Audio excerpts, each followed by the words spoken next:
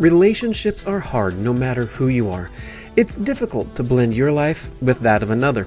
Despite loving someone and wanting to make things work, many factors go into a life partnership, and not everyone is cut out for it. Hi, I'm Joshua, and welcome to the Zenfinity podcast.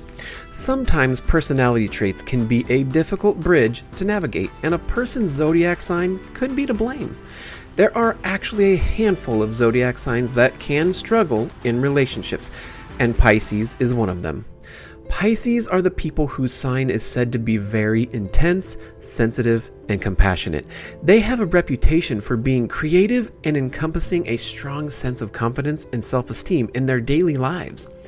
Pisces often love dancing, music, writing, and reading. They're also said to have a strong spiritual energy and may even possess psychic abilities. Pisces are habitually very independent and require a lot of alone time to connect to themselves and their creativity. The sign usually thrives in solitude as they are the most productive during that time.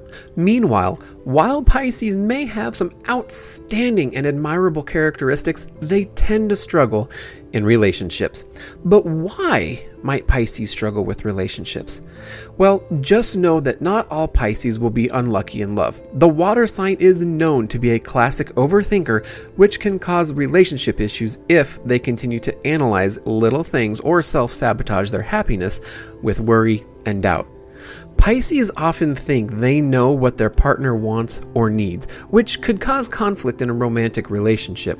Their intense emotions and sensitivity to certain situations may also make their loved ones feel like they are immature and unable to fully handle an adult relationship.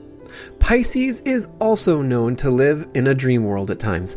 They love fantasy and can tend to romanticize their lives, which may be a problem while dealing with serious situations and issues within their partnership. However, there is no need for Pisces to hide under a rock and forget about love. They just need to find someone who can balance them out.